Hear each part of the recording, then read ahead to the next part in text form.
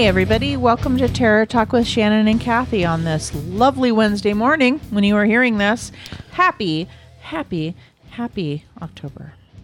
Happy October. Almost. I love Or it is October actually. this month. Ah! You're welcome. I just blew out your eardrum. I'm working on the Dennis Rader series for our show. Sure. For those of you who do not know him by his actual name. That's coming in like mid-November. Mm-hmm. We're starting it in November. He is the BTK killer. Mm-hmm. And I chose to do this, and I'll obviously talk. You sound I chose to do this, to torture myself in this manner. I'm so incredibly disturbed and fascinated by his case, and I really am looking forward to You just had to you dive all in. sharing this trauma road with me can't wait. when we get there. But I want to give you an opportunity, if you're interested. A lot of the information about him on the internet or documentaries or other avenues that I've been looking to get just facts, those are all accessible online. But what I've also been doing is reading a book by Katherine Ramsland. She's a PhD, and she actually wrote a book called Confession of a Serial Killer, The Untold Story of Dennis Rader.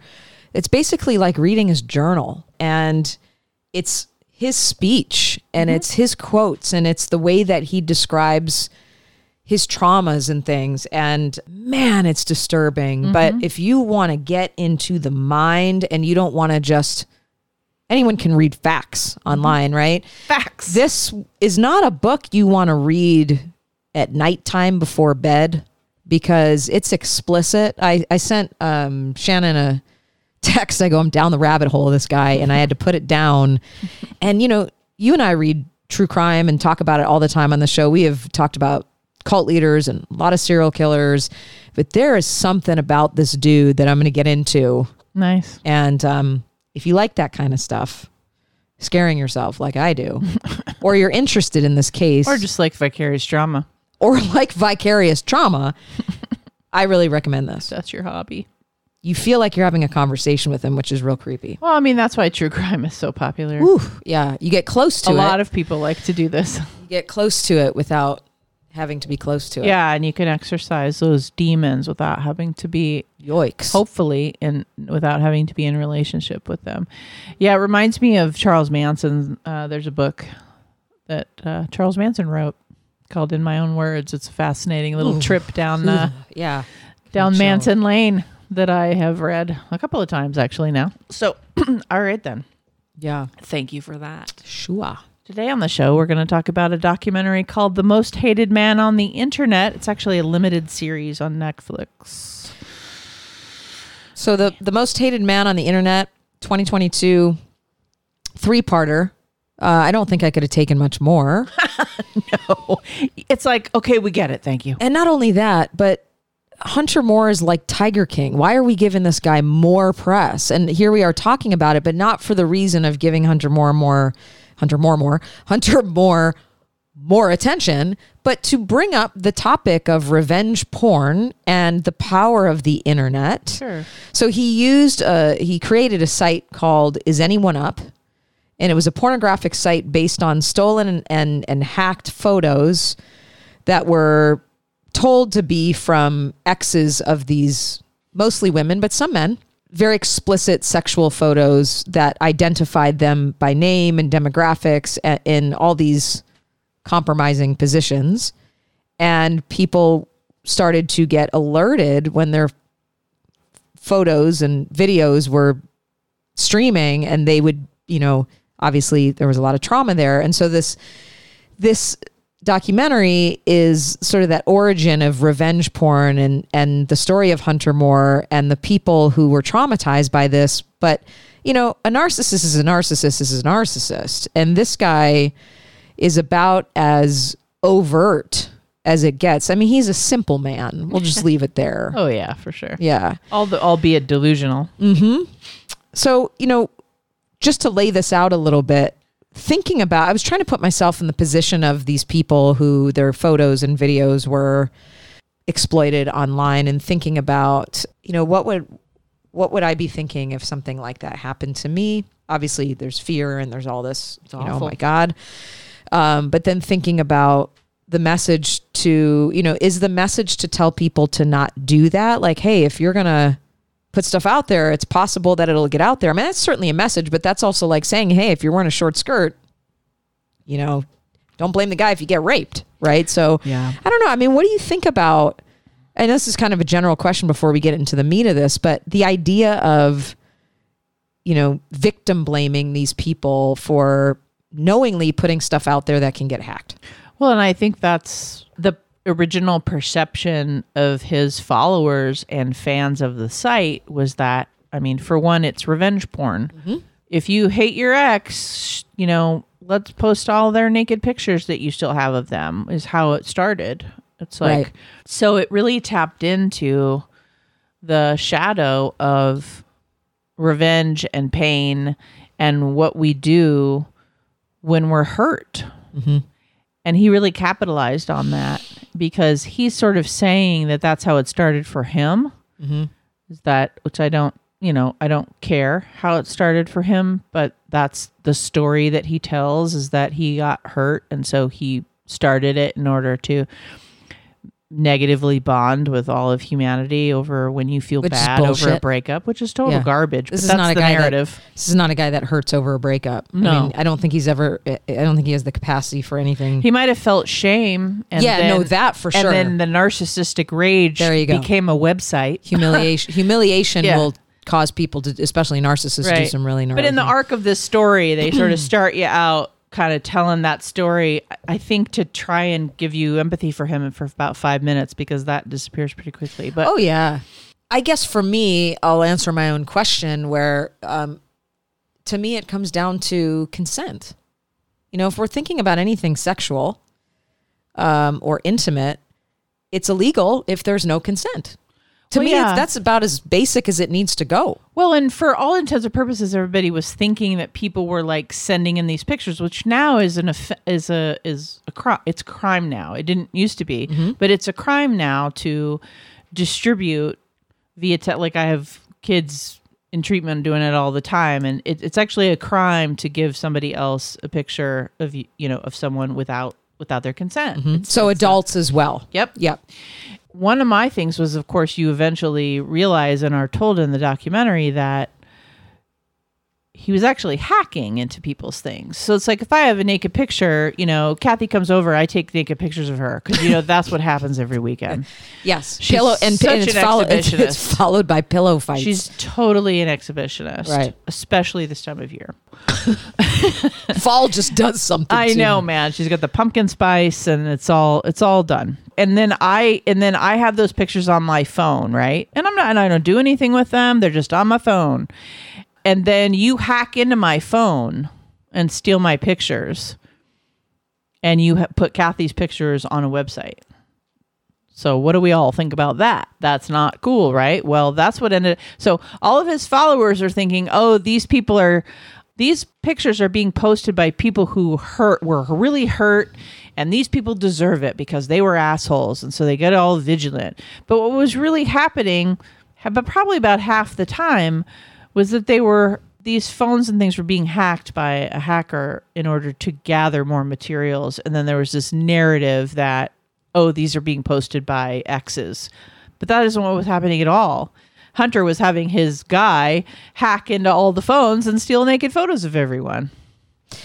That's right. And that's what, when we find that out, then it even adds insult to injury, because you already think this guy is just a complete sociopath, right? Shit, yeah. Yeah. And I actually wouldn't even give him that much credit, because that would take some level of sophistication. He's really just your garden variety narcissist. Yeah, he just hired somebody who could do all the stuff. So at the very beginning of the documentary, you get, there's the mother of one of these daughters plays a very central voice in Charlotte Laws, I think is her name, the mother that is kind of a central voice in helping that group Anonymous, investigate him and all that. Mm-hmm. And just want to have a conversation around what happens when you try to rationalize with a narcissist. it backfires, right? And so what do we see at the beginning is they're pleading, which is understandable. I mean, who wouldn't be like, please take that down, please, please, please. Well, everybody always thinks we always assume we're dealing with a rational person. That's right. So what are they going to do? They're going to take your pleas and they're going to use them against you, which is what he did. And so he got so much supply from them begging and crying and pleading. And I think a lot of what he enjoyed was the power over watching these mostly women, but some men, really plead, because it was like, wow, I'm in this position where I can make or break you. I can kill you, you know? And so just something to think about for those of you listening. If you're ever in a situation with someone who's incredibly narcissistic, you don't want to show your cards like that, because they'll double down. Well, and like I said, and it's okay if you do, because most people would. That's why I said it's understandable, but if you can try to be rational in that moment, which is hard. Yeah, and I think also we all want to recover, and we all want to be in the world acting how we need to act. So if you ever get a hint of, okay, this person is starting to twist my words, then you just, you walk away if it's a situation where you can walk away, because it's very human to always assume that you're dealing with a person that's rational and has empathy. It's just how we go about the world. Because most people, when it comes to empathy, most people are neurotypical in that way. Most people have a level of it. Most people do have empathy. Yeah. Even if they're a shit person or whatever, they will have empathy if you can tap into it. That. Right. Not the case with this dude. No. So there's this arc that happens with him, right? He comes in, he's all grandiose. He thinks he's getting blown from the left, blown from the right.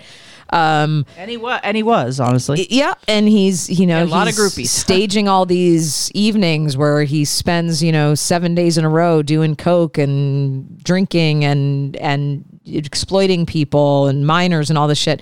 And then he ends up on Anderson Cooper.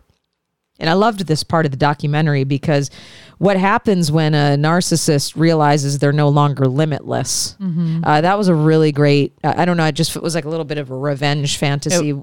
For us. Yeah. Watching him. Yeah.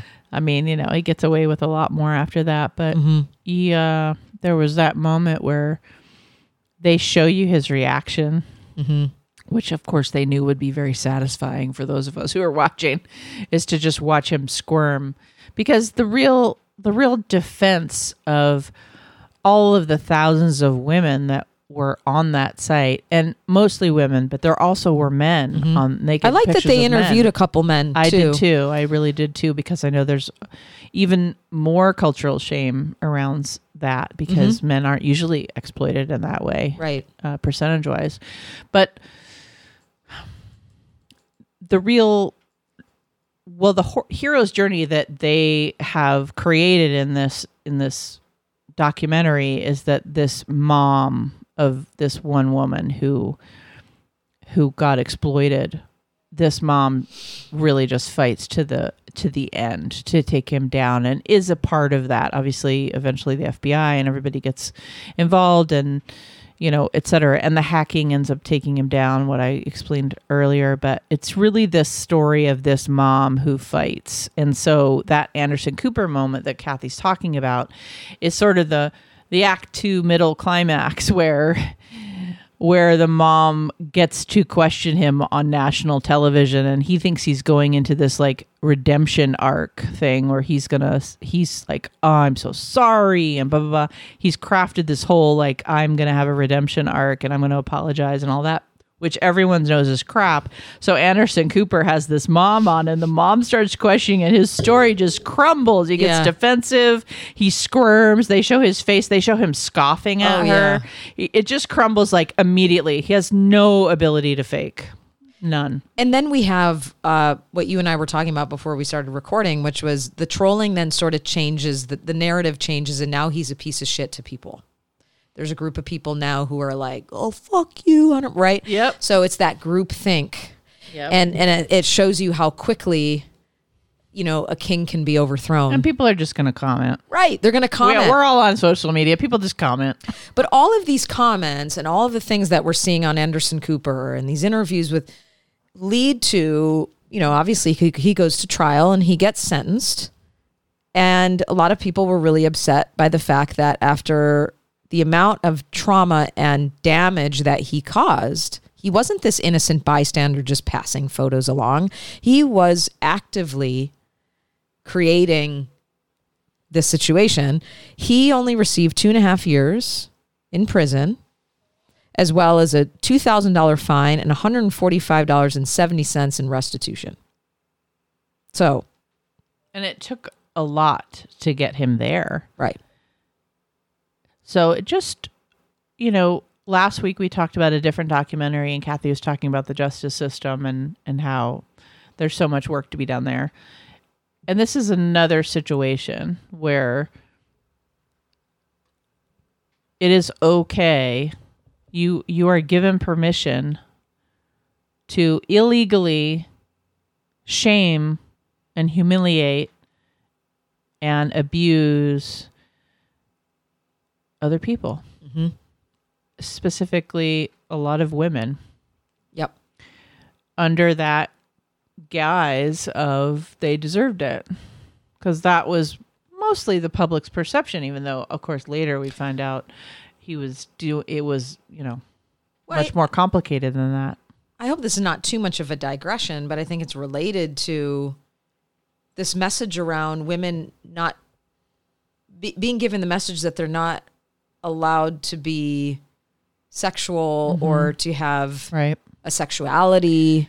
Right. Like everyone's I believe that every person is allowed to, take every consent, like every adult is allowed to take naked pictures of themselves and give them to people they want to have them. In other words, partners, or if you're a webcam girl or whatever, if you're consenting and that's either your business, it's a thing you enjoy, it's something that, is exciting for you and your partner or partners if you're in polyamory. I don't have any judgment about any of the sex part of it at all.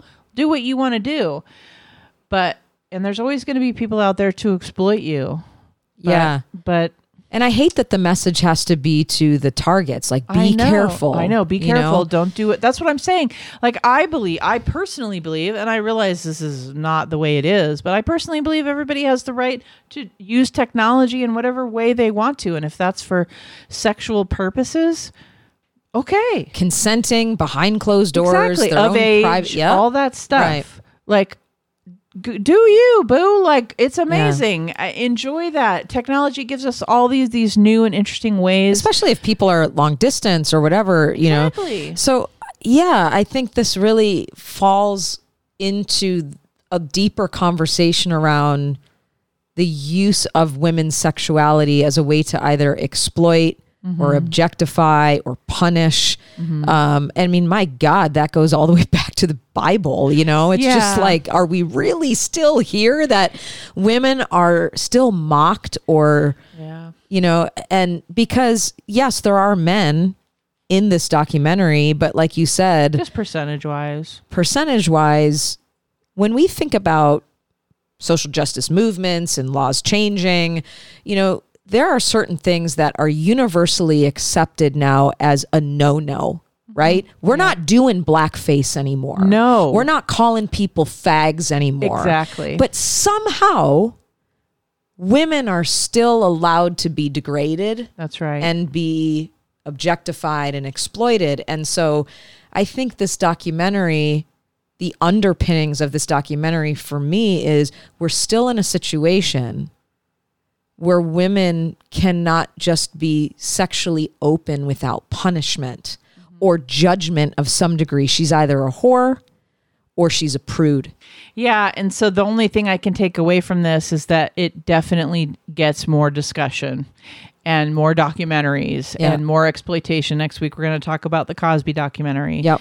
And it's that thing where at least the progress, if we want to look at it this way, the progress is that it's getting talked about ad nauseum. And for those of you who've probably already turned this off already because you don't want to hear it again, which is fine. Again, do you? But we're just going to keep talking about it because that's what we can do. That's all we can do is talk and advocate. Awareness. And the fact that these documentaries are now being made and that these men are being publicly discussed. And honestly, this documentary does publicly shame him. It does. It shames him. It holds him accountable, and it shows his true nature and all of his behavior.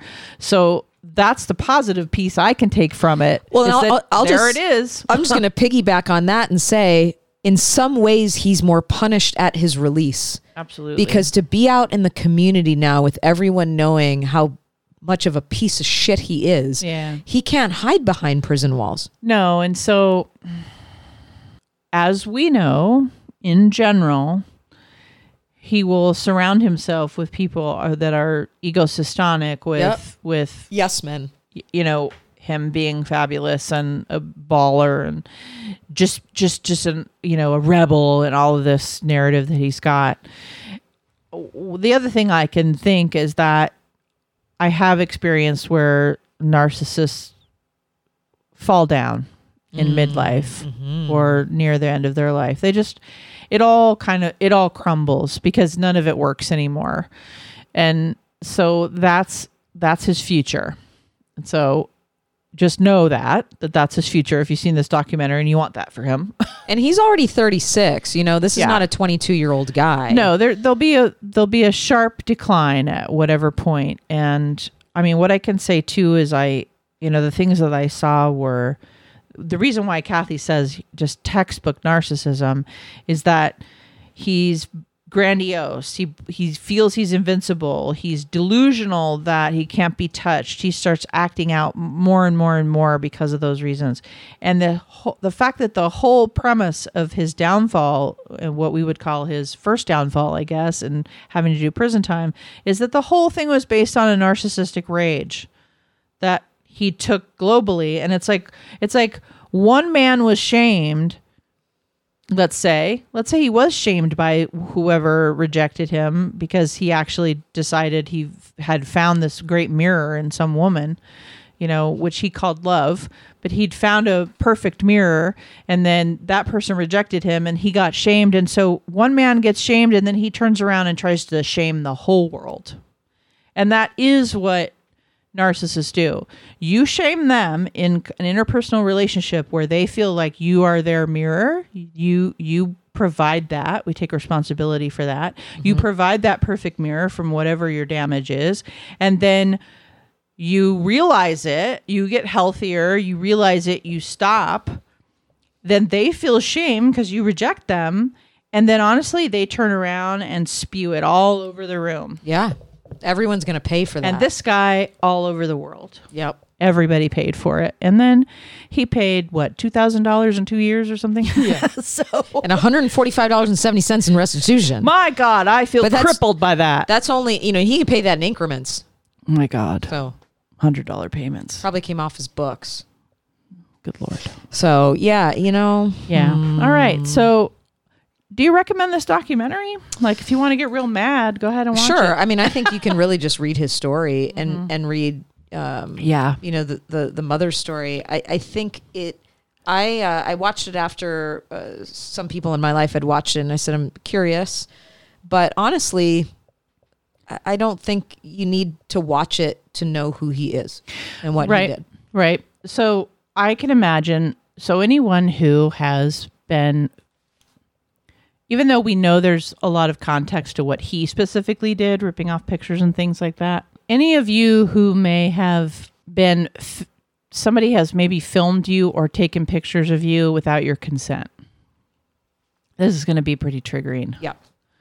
Even though a lot of the pictures and videos and different things that he had were not given by anybody that the person even knew. Like, there's a lot of context, but I will say, if you've had any situation where someone has publicly posted anything of you, I know lots and lots of kids deal with this a lot in bullying, and lots of young adults especially too. If anyone has ever taken pictures of you, or you've given them freely because you cared about that person and then they've used them in some way and publicly sent them to everyone you know, or whatever it is, anyone who's felt that humiliation, is going to be really triggered by this. So I would advise you just don't watch it because it's just not necessary. You know who this guy is. We just told you who this guy is for half an hour. Take our word for it. That's who he is.